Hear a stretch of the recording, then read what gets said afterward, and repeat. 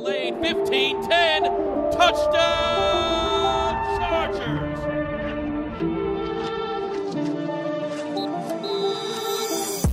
Well, guys, lots has changed since we were last on this podcast. Welcome into a Week 16 edition of Chargers Weekly. As always, joined by Matt Money Smith. And Money, Chargers lose 63-21 last Thursday, and obviously you knew that there was probably going to be changes after that game. Head coach Brandon Staley, general manager Tom Telesco dismissed from their roles, and we move forward with the new interim head coach and Giff Smith, and JoJo Wooden going to be the interim GM moving forward with Buffalo on Saturday. And it was a shocking result. It was a shocking performance, and really, I don't think ownership had much choice after what we saw on Thursday.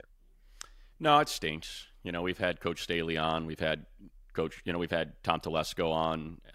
Known Tom since I was hired in 2017, and they're great people. And I believe, Brandon's a great coach, and he's going to get another opportunity. But I think you put it perfectly. It was just you couldn't move forward with them. The conversation surrounding the Chargers, it wouldn't have been fair to the players. It wouldn't have been fair to the other coaches. It wouldn't have been fair to Dean Spanos, to John Spanos, to continue asking questions of how can you allow him to coach this team after what we saw, after a historic game where the Raiders scored the most points in franchise history. The Chargers allowed the most points in franchise history, and they did it in front of a national audience on a standalone game. It's just much knowing what I think we all figured a couple weeks ago about this team, that there were going to be changes. You might as well just move forward with this new group of people, this new leadership, and see if you can find, something redeeming in these final 3 weeks, because now the conversation has changed. It's changed to who's next.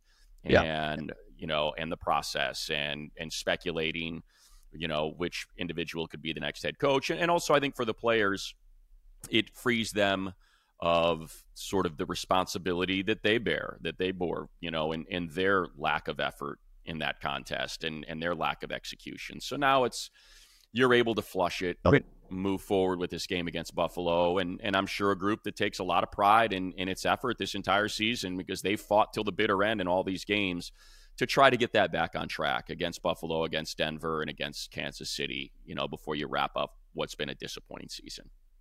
Yeah, buddy, we were just saying, I think the dam broke, right? The pipes bursted. There were so many close games over the last couple of years, specifically this year, these 3-point losses, these last-second losses that were crushing, yet this team still got up off the mat, and, they were in every game this year. And I think it came to a head. I think when Justin got hurt against Denver, and, you saw the result against the Broncos, especially in that second half. And then, that we didn't recognize that team last Thursday. And I thought that, from the effort to the execution to, you have a Raiders team that gave up or allowed 3 points and scored 0 points the week before. They were jacked up for that game, and it showed. So I go back to Jacksonville, and Money, we talked about Jacksonville a lot this offseason, and if there was going to be carryover and how much does one season carry over into another. I think specifically that game and the Week 18 game in Denver, even just the year before, that last game against the Raiders, the collective of that, I felt like carried over into this year. And this team was struggling to win close games. And if you can't win close games in the NFL, you're not going to be successful. It felt like the offense regressed a bit this year. The defense just seemed to be in shambles for a large chunk of this season. And now we're here in the last 3 weeks. And I think the number one prerequisite for an interim head coach is make sure he has the respect of the players and they give maximum effort. I know Giff Smith is going to be the perfect guy for that.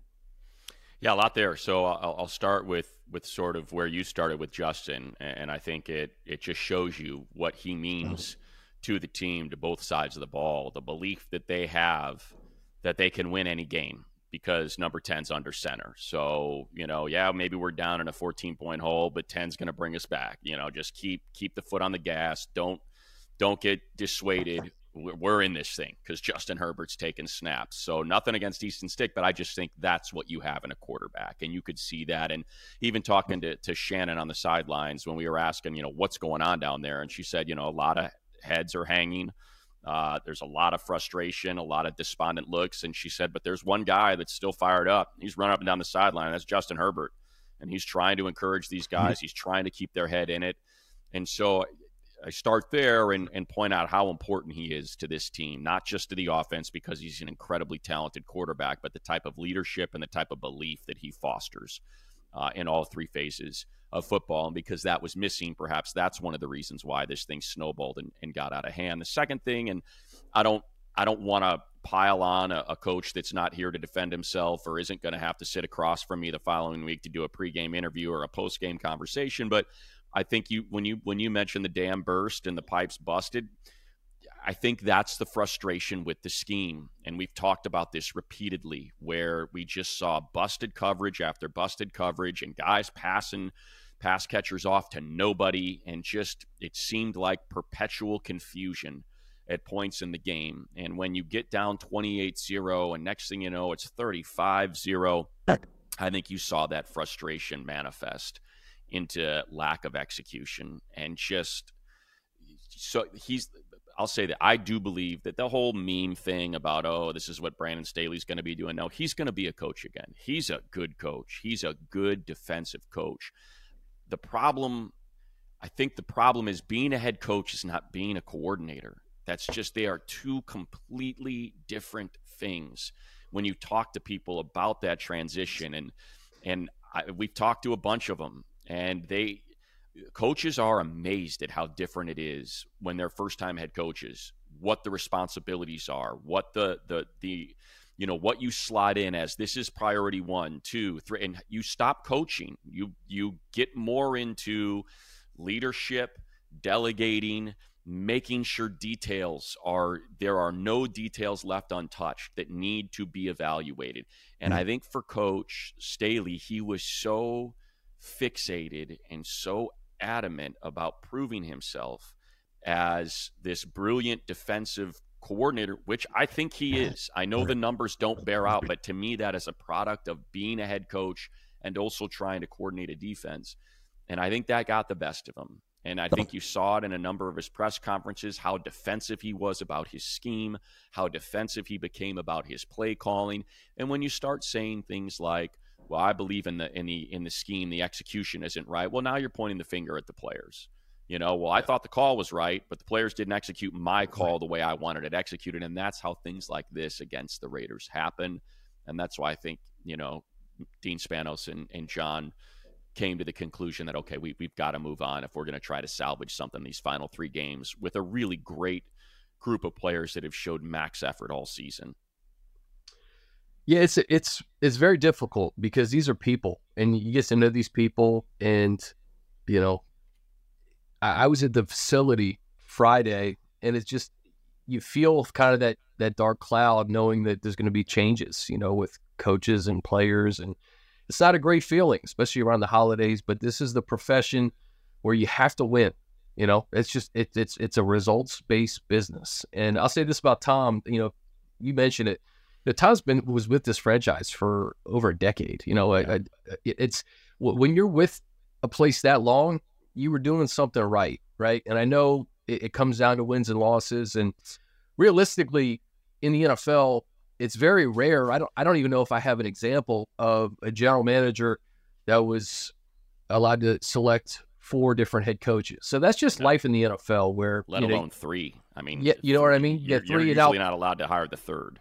Exactly. So, I know wherever Tom goes, he's going to be successful. And sometimes 100%. It's just, it's what happens in the NFL, where I remember Andy Reid, everyone was like, it's time for Andy Reid to go in Philly. All right, well, he went to Kansas City, and look at what he's done. He's Hall of Fame head coach. So I think now, pushing this forward, we'll get into, what the Chargers need to look at as far as structure and head coach and GM. But just these last 3 weeks, Giff is a guy that's going to command respect. We talked about even last week, guys, we want to see develop I'm happy for JoJo to have that interim role. He's been in the league a long time, and I think he deserves an opportunity to be a general manager in this league. So before we get into 2024 and what this team is going to look like, just these next 3 weeks, Money, what do you want to see on Saturday that can at least, give us an idea of, who's going to be around next year? Right. Who do we want to see develop? Because I think there's going to have to be some changes to the lineup in an effort to see those things. That's a great point. And I think there's two questions in there, Chris. One, are we going to see something different schematically, and are we going to see different names? So, those are the two sort of roads that we're talking about traveling. Yeah. So schematically, I don't think you're going to see a lot different. I think DA is also from the Vic Fangio school of defense. So schematically, he and Brandon were aligned on that front, which would lead me to believe you're still going to see a lot of too high. You're still going to see some quarters. You're still going to see, a lot of the same rules that were in place. I just wonder if there was too much put on the players, and maybe DA will pull some of that stuff back and just let them go out and not have to follow every rule for every down and distance, every personnel group that was sort of being communicated to them, because Brandon was just such a master of it's not minutia, but just he kind of had he thought he had an answer for every single, down and distance, every personnel grouping, and this is what, but if this happens and then this, and I think there was too much of that. So maybe that stuff will be simplified, but I think in terms of what you're going to see, it's not like all of a sudden it's going to become the Gus Bradley cover 3, only rush 4, single high state. That's not what's going to happen. What I would like to see happen, and what I hope we see happen, is a change in a couple of the names. So I'll start with Derwin. Every time Derwin went up high, I just was like, what? That's not where you maximize. When I saw Derwin get in the slot, I'm like, that's not where he's best used. Let's put Derwin in that same sort of position that he was when he was a rookie, where he is on the line of scrimmage. He's a box safety. He's even playing some linebacker, some dime linebacker. And let's get him where he's so effective, and so I'm hoping we see a little bit more of that from Derwin. And then when you talk about names, Chris, I think you're talking about giving the next general manager and head coach an opportunity to evaluate some of these players, and so just defensively, I'm thinking about Kenneth Murray did not have his 5th-year option picked up. Eric Kendricks is on a contract, considering the salary cap, that I think will have to be discussed whether or not it makes sense to bring him back. So I want to see Deion Henley out there get some snaps. I want to see Nick Neiman out there getting some snaps. I want to see Derwin James at linebacker with Deion. Can they get super athletic in that line, like the Cowboys are, at that linebacking level?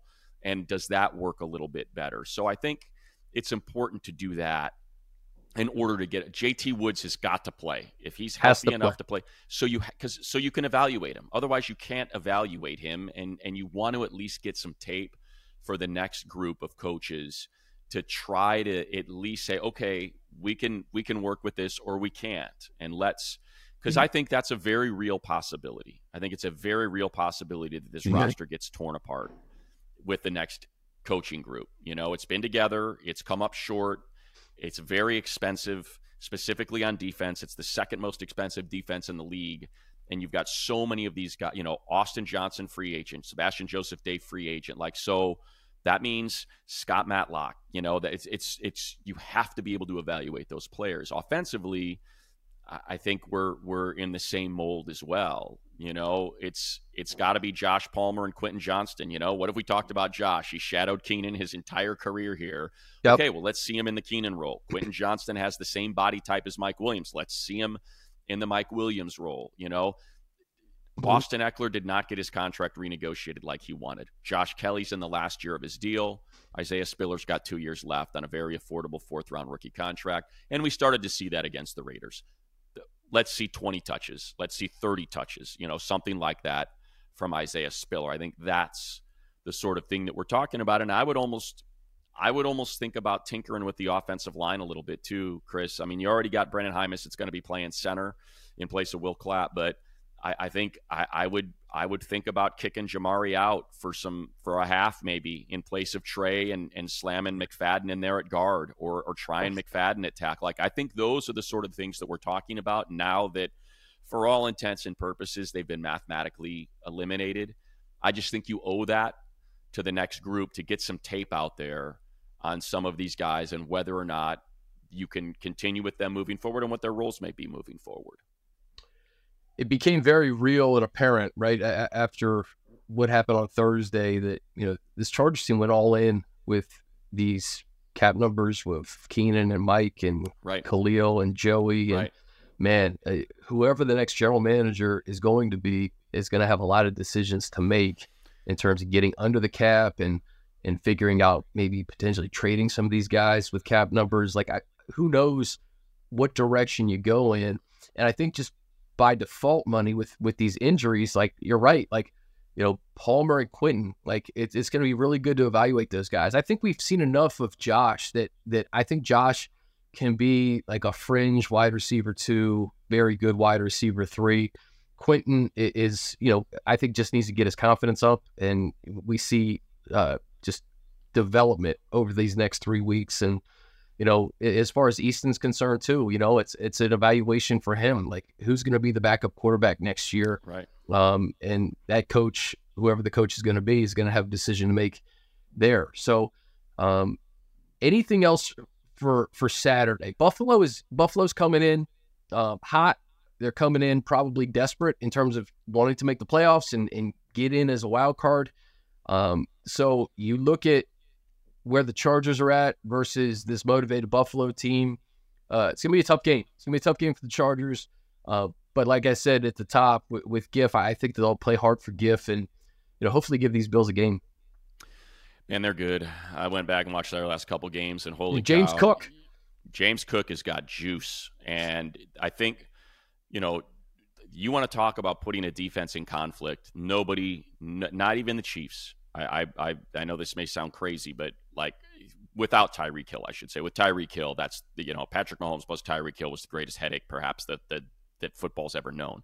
But without the Josh Allen puts your defense in so much conflict. Nobody runs RPOs and runs option better than he does because of the weapon that he is with his legs, man. That's a good Dallas defense, and they were frozen. Every time the mesh is met with Allen and Cook, they are just frozen. I'm talking about Micah Parsons, frozen, because Cook's got so much juice and Josh has got so much juice and physicality. And it just seemed like every single one of those options he chose correctly. He's so good at it. And on top of that, he's so good and decisive about when he's going to run on non-designed runs and what he makes out of those plays. So, to me, it's more lethal than Lamar Jackson's legs because of how good of a passer and the pass-catching options that he has as well. Stephon Diggs, I couldn't believe it when I wrote him out. I want to pull it up. I could not believe Stephon Diggs' numbers just because we've had this year of Keenan, and we've talked about, the 10,000 yards, the 900 catches, the touchdowns. Stephon Diggs has been in the league 2 fewer years than Keenan. So Keenan just passed 900 receptions, right? Stephon Diggs is at 794 catches. Keenan just passed 10,000 yards. Stephon Diggs is at 9,853 yards, and he has got 10 more touchdowns than Keenan Allen. I mean, he is a nightmare. The guy catches everything. He's got yak. And when you look at Keenan's numbers, the other thing that jumps out at you are first downs, right? I'm making these catches for first downs. He is on pace to surpass him a year sooner than in all of those numbers than what Keenan had. Like, that's the type of weapon that you're talking about that doesn't get mentioned nearly enough in the elite receiver category. But so I think when you combine that, how important, like Dalton Kincaid, his rookie season, he's got 495 yards and 61 catches. He's second on the team. Like, he's got weapons. He's got weapons. And then you factor in just the sheer physical, and I'm just talking, let's not even get to the defense yet. But I'm just talking about the sheer physicality in which they operate with. So they go up on the Cowboys, right? And then they open the second half, and they are running with David Edwards is out there as a sixth offensive lineman, and holy cow, they get into bully ball, and they just start pushing the Cowboys around, and they are rotating Ty Johnson and Latavius Murray and James Cook, and here's 2 tight ends, and here's 6 linemen, and yeah, we're going to run it every single play, and now here's a design run from Josh Allen. Man, that is a load. That is a freaking load that is coming to town, and I can only, you said it, I know this team has pride. I know this defense has pride. They've got some really good players on that side of the ball. And I think when they watch the film, they know, okay, well, we are not going to get humiliated a second week in a row, and we're going to have to be focused in order to try to slow this freaking train down. Man, you know what? A lot of question marks when Sean McDermott made the play caller switch from Dorsey to Joe Brady. Joe Brady ran the football 49 times last week and said he had no intention of running it 49 times, but it was working. So when you have this two-dimensional offense now where Josh Allen throws for under 100 yards and they're still devastating running the football. Yeah. They have so many big-time injuries on defense, though. It looks like the defense is playing better. So it's not going to be an easy game for the Chargers, obviously on a Saturday. So, you get a couple extra days, but it's going to be a tall task for the Bolts. Defensively, they're going to be down Jordan Phillips. Looks like they're going to be down Micah Hyde.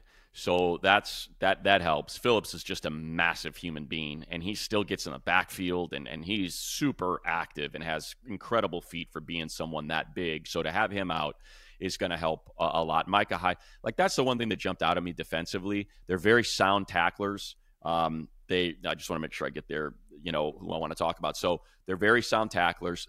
Best safety tandem, in conversation with Denver when Jackson and Simmons are out there, but Hyde and Poyer in the league. They probably dropped, I think I counted 4. They dropped 4 interceptions. That they had squared up, hands on, and just couldn't secure the ball. So they're jumping routes, they're reading routes, they're able to put you in conflict. They have so many forced fumbles on their ledger. You go down, and there's 12 players with at least one forced fumble on this team. So they're constantly trying to create turnovers. And then on top of that, man, it just seemed like whenever they dialed up that blitz, and even if it was a run blitz, it was just perfect. It was if it's Teron Johnson or Taylor Rapp, it was just perfect. The timing, the reading of the snap count, just a very buttoned up group. And so that brings me to what the Chargers this week, Chris, and I'll just start with, I was very surprised that there was not more RPO, that there was not more design quarterback runs for Easton Stick, and Kellen Moore, because they're going to have it. You're going to have to try to get this defense on their heels, and I don't know how else you do that than by using Easton Stick as a weapon with his feet and trying to get more of these RPOs and more mesh opportunities in there between he and Isaiah. All right, so we talked about this year, 2023. When we come back, we will push it forward and talk about this head coach and GM search. This is Chargers Weekly, presented by Microsoft Surface. All right, guys, a big thank you to our partner, Microsoft Surface, the official sideline technology provider and laptop of the NFL and the Los Angeles Chargers, that provides players and coaches with the tools to succeed both on and off the field. Check out the powerful Surface Pro 9, combining the power of a laptop with the flexibility of a tablet at surface.com. VIP ticket packages for the first ever Super Bowl in Las Vegas are now on sale, and only On Location offers all-inclusive experiences worthy of the entertainment capital of the world. Ticket packages boast an array of offerings, such as premium seating to the game, epic pregame parties with headline talent, NFL legend appearances, premium drinks and fare, and much more. Visit NFLOnLocation.com or search NFL On Location today. Your football experience of a lifetime awaits, only with On Location. Hey, Chargers fans, you want to eat? Uber Eats, now available for in-stadium pickup. Order all of your stadium favorites from your seat with the Uber Eats app. Just set your location to SoFi Stadium, select your favorites, and you'll receive a notification when your order is ready for pickup. There are many mouth-watering options in SoFi Stadium. Let the stadium rumble, not your stomach. Go Chargers. So, Money, obviously a lot of speculation as to who the Chargers should pursue in terms of a head coach and a general manager. All the speculative names, Bill Belichick, Jim Harbaugh, who has a college football playoff game to play, and Belichick has a season to finish. I think that there is I don't want to say a majority, but I'm in this camp that the Chargers need to identify a head coach with previous head coaching experience, somebody who commands ultimate respect, who has won. Keep in mind, you're going to be in a division with Sean Payton and Andy Reid, and who knows who the Raiders will hire. So as far as the head coach is concerned, you could talk about those names. I would, and John Spano said this, it's going to be an exhaustive process. There's going to be no cap on, what they will do to find the appropriate head coach. And I think that you have to look far and wide, man. Belichick and Harbaugh, those are the two speculative names. I would give up a draft pick if I needed to for a guy, right? You see who's out there. Does Vrabel want to coach somewhere else? Is Mike Tomlin being ran out of Pittsburgh? We don't know. I think there's a lot of things to consider and a lot that needs to unfold when this search finally ends here in January. But that's kind of the feeling I have, is that the first time head coaches, they've tried it the last 3 times with McCoy, with Coach Lynn, and Coach Staley, and they've had mixed results. I think this time, especially now that Justin Herbert's rookie window is closed, you have to win. They have to retool this roster immediately. And, next year may be a little bit of a transitional year in terms of personnel, but they got to get an experienced guy, in my opinion. So, yeah, for me, in doing, the radio show and doing the podcast or the TV show with Lo Neal for Bally's, the Believe show, and just walking around, not that I'm some sort of celebrity, but people recognize me. I shouldn't say people. You are a celebrity, buddy. You are a celebrity. Chargers fans recognize me, and there is one name that is so far ahead of all others. Like, it's when I say it's 20-1, it might be 50-1. The name that I hear, and I think it's because it lines up, and it's Jim Harbaugh. It lines up. There's history with the organization. He, when he was made the head coach, his first time ever being a head coach at the University of San Diego, he used to hang out at the facility. He's close. Obviously, he's a former Charger player. There's a good Lorenzo Neal pointed out. He's like, Harbaugh was at the facility all the time when he was at San Diego, constantly picking the brains of coaches and us players and stuff about how. So there is a familiarity, there is a kinship, there's a friendship between this organization and Coach and Coach Harbaugh.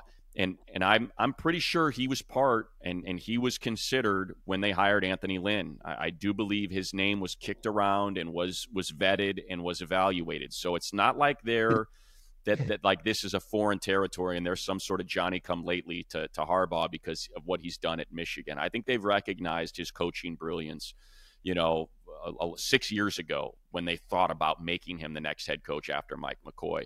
You talk about experience, Chris, and you think about those 3 coaches that you just mentioned. Look at the 2 coaches before. Norv Turner, previous head coaching experience, takes them to the AFC Championship. Marty Schottenheimer, previous head coaching experience, 14-2. Like, there is something to that. And the third thing you said, you need a winner.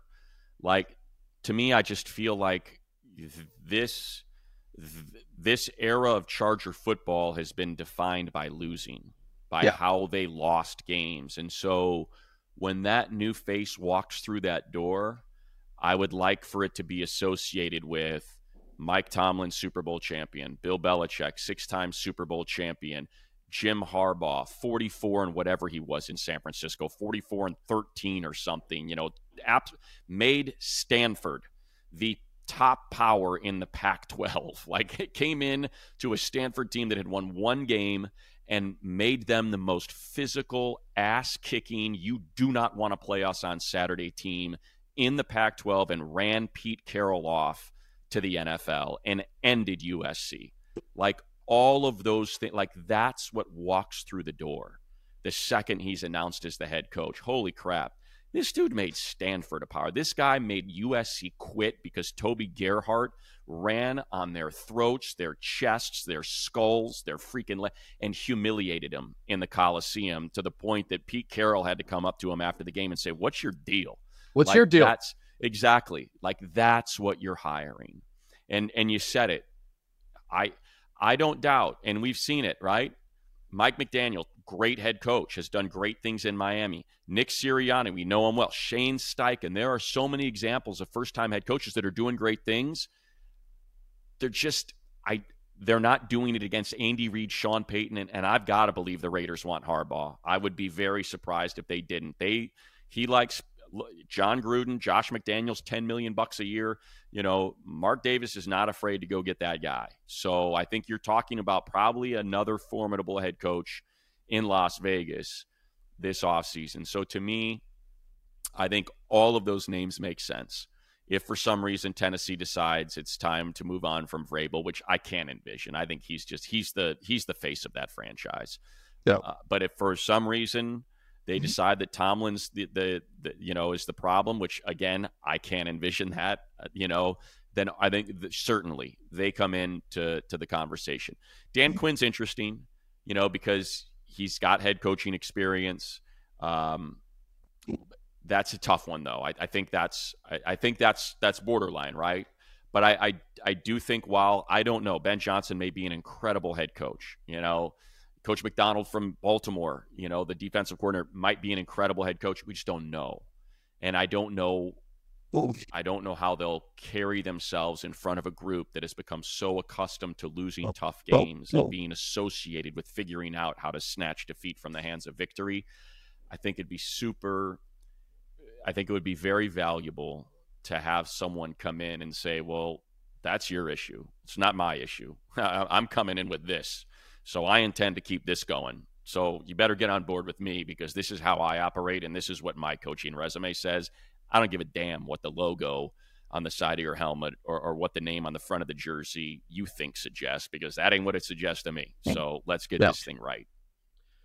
I know Ben Johnson is an amazing play caller. I don't know if he's a CEO. I don't know if he's a culture changer. That's the thing. I think with Mike McDaniel, the difference with Mike McDaniel is that he literally grew up with the Shanahans, right? He knows what that looks like. He grew up with Mike. He grew up with Kyle.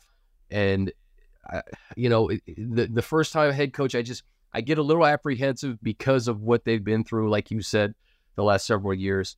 I know with Jim Harbaugh, I know what I'm getting. I'm getting a guy who elevates the quarterback position.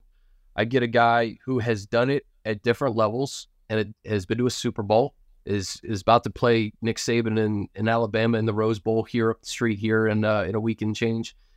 And everywhere he's gone, he's had success.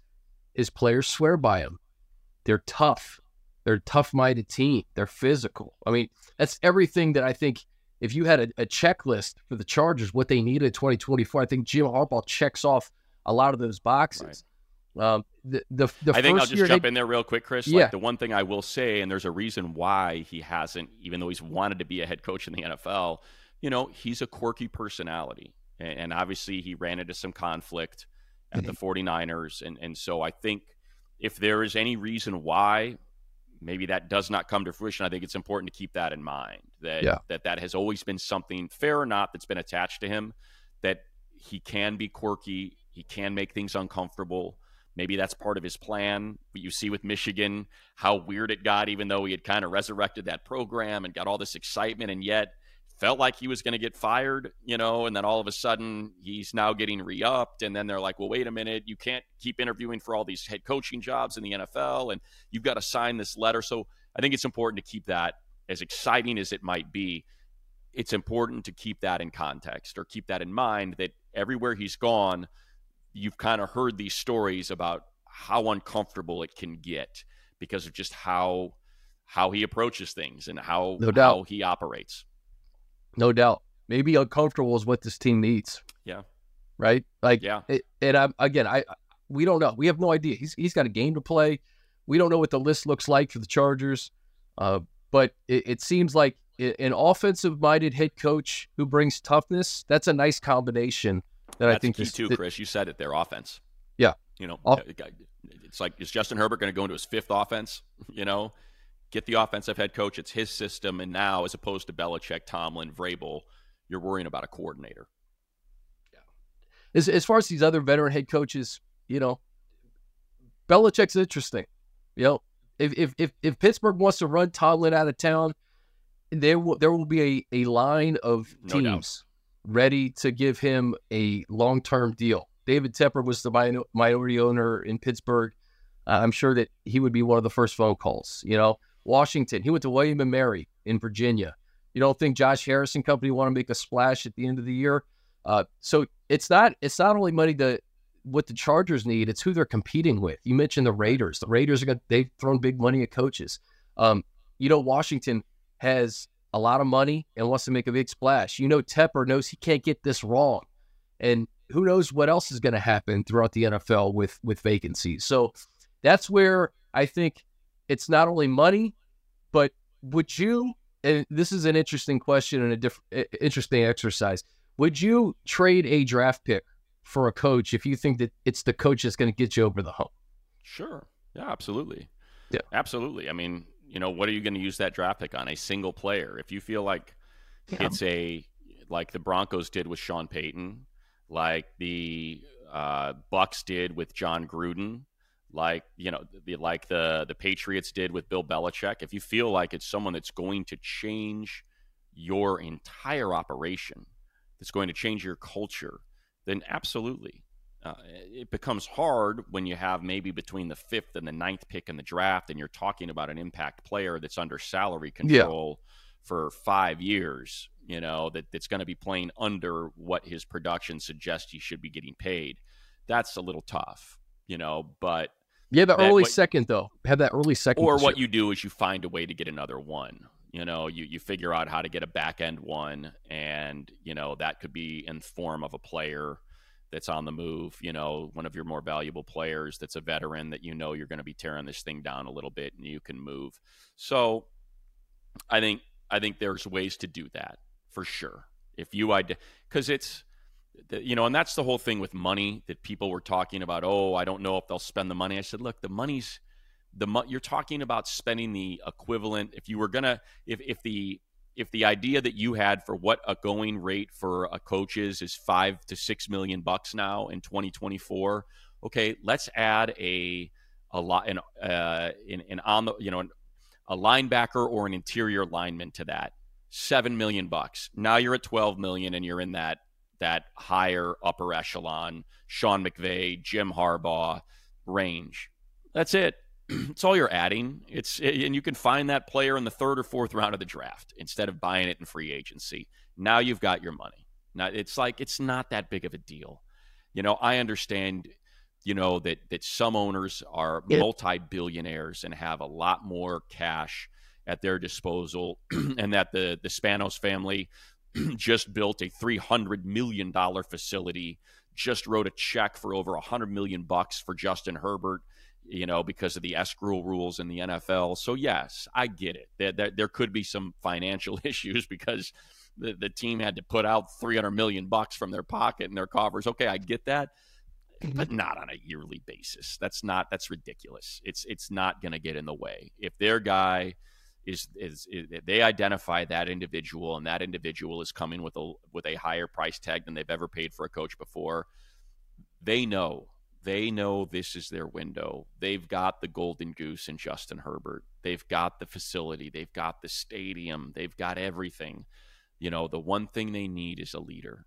They need a leader that can take all this talent and convince them things are going to change. I can feel it. That facility is another nice chip for whoever's coming in as the general manager and the head coach. I mean, you have a brand new facility, top of the top in El Segundo, and, you know, just going back to the potential list, you know, just because we say, hey, maybe a first-time head coach isn't the right move, somebody may interview and show that they had the characteristics of being a CEO. You know, a lot of people didn't know what they were going to get with Sean McVay. Sean McVay's a top 3 coach in the NFL. Yeah.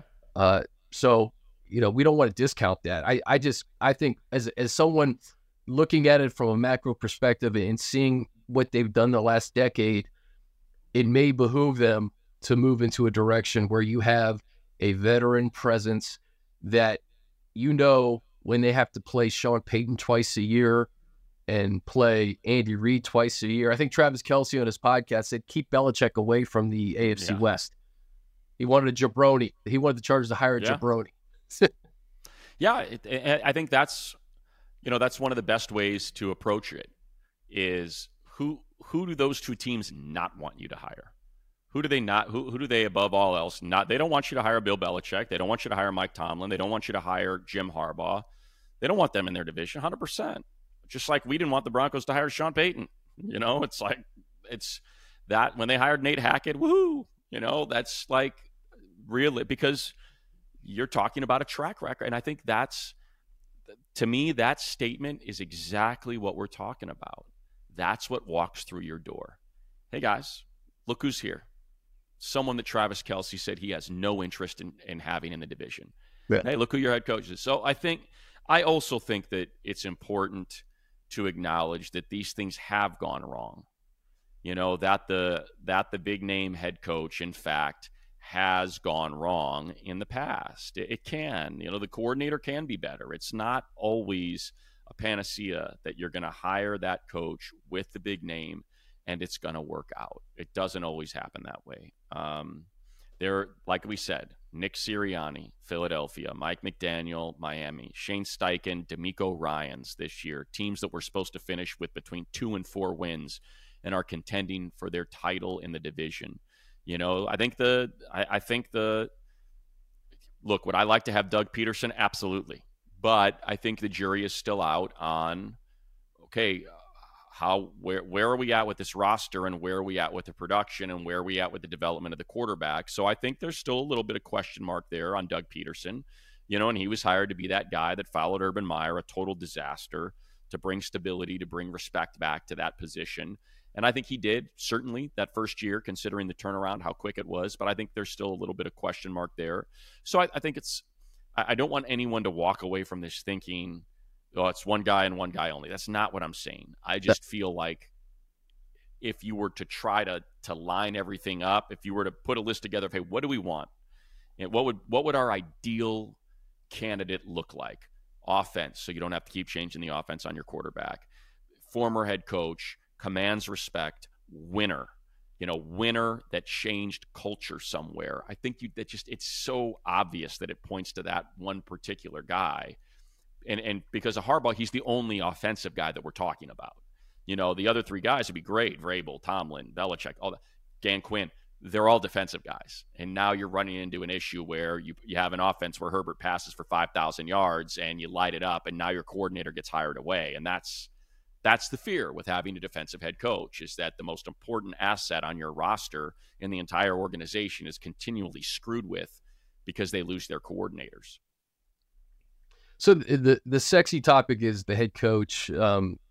Perhaps maybe more vital is who the general manager is going to be, because they're going to have a tall task rolling into this thing. We mentioned some of the big cap numbers and how this roster is going to have to be reshaped, and it may take a couple of years to really maximize what you have on this roster. The structure too, right? Yeah, no, I think it's a great point, Chris. And I think that just kind of depends on, like you said, are you hiring a big name head coach that has had experience in running the personnel side, or having a very heavy hand in the personnel side of an organization? And obviously Bill Belichick has had that. Mike Tomlin has had that. Jim Harbaugh has had that. So I think that's, and if that's the case, then, perhaps because we know darn well that JoJo is plenty capable of being a general manager, then maybe it's, hey, let's get you to sit down with JoJo and let's see if this can work. And, there's no confusion about, where the ultimate authority is in deciding exactly what happens at execution, but you're working in tandem. Or is it going to be more along the other, I would say the more traditional, although it seems like now the traditional way is to hire the big name coach with a general manager in a package: Pete Carroll, John Schneider, Kyle Shanahan, John Lynch, Josh McDaniels, Dave Ziegler. That's what we're seeing. But is it to hire that general manager, and then you let that general manager conduct the head coaching search. But, based on the comments that John Spanos made, I get the sense that they're at the very least going to try. They're going to try like hell to go big game hunting. They want to land one of these big dogs. And so for me, I think that tends to, and then I think you adjust your general manager search from there, so, and it's really finding someone. It's not giving the coach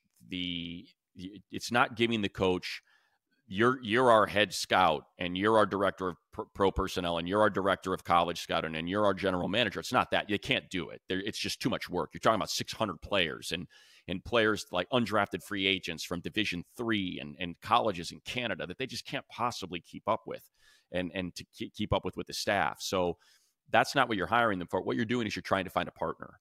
Who can we partner you up with that you're comfortable talking to? They're going to bring you what you really need to see because you're too busy as a head coach when it comes to constructing the roster. And I don't think it's worth getting into names, that are people listening to the podcast. We'd be joking. It'd be a joke for us to start going through that list. There are a couple names that I'm familiar with just because I work with DJ and I know who these people are, but it's just not worth going through. And I think that's also, by the way, I know I'm a little biased. I'd interview DJ. I know I get to watch him watch film. He tells me about these players before anybody else has ever mentioned their names. And I know how good of a talent evaluator he is. I know how good of a human being he is. I know the character constitution in which he operates. I'd absolutely interview him. I think it'd be crazy not to. I know for a fact he's gotten offers that he's turned down because he does not want to leave Southern California. And he's got a great gig at NFL Network as their lead analyst in the world of player personnel and drafts. So I'd be really surprised I guess it's kind of weird to say you're hiring your radio analyst a little bit for the national Not media, if it's DJ. But that's what I mean. It's a different deal. So at the very least, I'm sure he'll be involved in the process. I can't imagine him not being involved in the process a little bit, so, but I'd have no problem, and again, I'm different. I sit next to him. I know, I know how bright of a mind he has and how good he is at evaluating talent. So, but yeah, you know what? I would just enjoy having him have to work with Jim Harbaugh every day. That would make me happy. That would make me very happy. Either way, you would get to work with him, whether he would be in a personnel capacity or your partner in the radio. Oh, I'd make him still do the games. I'd force him to still. And he'd have to still do the games. Sorry, I games. got to do the games, DJ. I know the GM and you're supposed to be sitting with the owner right now, but yeah, take a call if you have to here or there. I can fill in those gaps. So can Shannon, but you got to do the games. Listen, I have no idea what DJ's interest would be. I would say this: I've had the pleasure of knowing him for the last several years, and there's not a brighter mind. From a personnel standpoint, you could do a heck of a lot worse than DJ. He would definitely be on a short list if he was ever interested in a job like that, because he's amazing at what he does. It obviously shines through on television, but just how quickly he can process what he sees, and it's got to be a joy for you to be a part of that every Sunday, and just the talks on the bus and knowing how he operates. Yeah, it's a lot of fun, and all he does, he's a junkie. He just watches film, and I sit next to him on the plane, and I get to watch. If I'm not distracted by some anime or an Indonesian action film, I'll watch film with him, and I can remember one that really jumped out. It was about 4 or 5 years. Well, first of all, I can remember when everyone was talking about Penei Sewell, greatest offensive line prospect that's coming out. And I'm talking about 6 months before the draft. And he's saying, this kid at Northwestern's better. Like, he's just, and no one was talking about Rashawn Slater yet. I remember that. And he was way ahead on that one. Another offensive line. Everybody was talking about this Alex Leatherwood, Alabama. And he's like, hey, tell me if I'm crazy, but Jedrick Wills is way better than this guy. And we're watching, and that's just the sort of things that I remember that really stand out to me. And that's, there's a million of them. There are a million of them. So, Dalton Kincaid was a huge one for him. that I think he ended up being like a top 10 player for him. Laporta was too. Laporta as well. So anyway, that's neither here nor there. Mike Mayock, who I also appreciate and is a friend, and Matt Millen have done DJ no favors in trying to move from TV into a front office role. But I think it would certainly be interesting, and I can't imagine Charger fans would have any problem with him being named the GM. No doubt. A lot of discussion on the old X and social media about this move and what the Chargers are going to do moving forward. And, just consider us another voice just to kind of talk and all speculation. There is no inside knowledge here. This is just 100%. Please understand my individual opinion and conversations I've just had with friends, in the industry or even fans just walking around. I have absolutely zero insight to what they are thinking. And keep in mind, we are at the very first baby step of this process, too. Yeah. There's 3 more weeks to go in the season. You got the playoffs. Who knows what's going to happen around the NFL? There could be some surprise firings. There could be somebody from the college ranks that wants to jump up to the NFL. I mean, there's so many things that can happen. We're just kind of in this, okay, how do we react to what just happened on Thursday night, and who are the potential possibilities? No? 100%. Yeah. Guys, it has been a difficult season, and we appreciate you being with us every Thursday as we kind of rehash the games and kind of make sense of, the highs and lows of the year. And obviously last Thursday was about as low as it can get for the fans. And we know that the next 3 games, at least, you got Coach Giff running the show. Hopefully they can put on a good performance against the Bills. And we reset this thing money. And, a lot of good players on this team, a lot of big decisions that need to be made. But when you have 10, you have a chance, right? No doubt.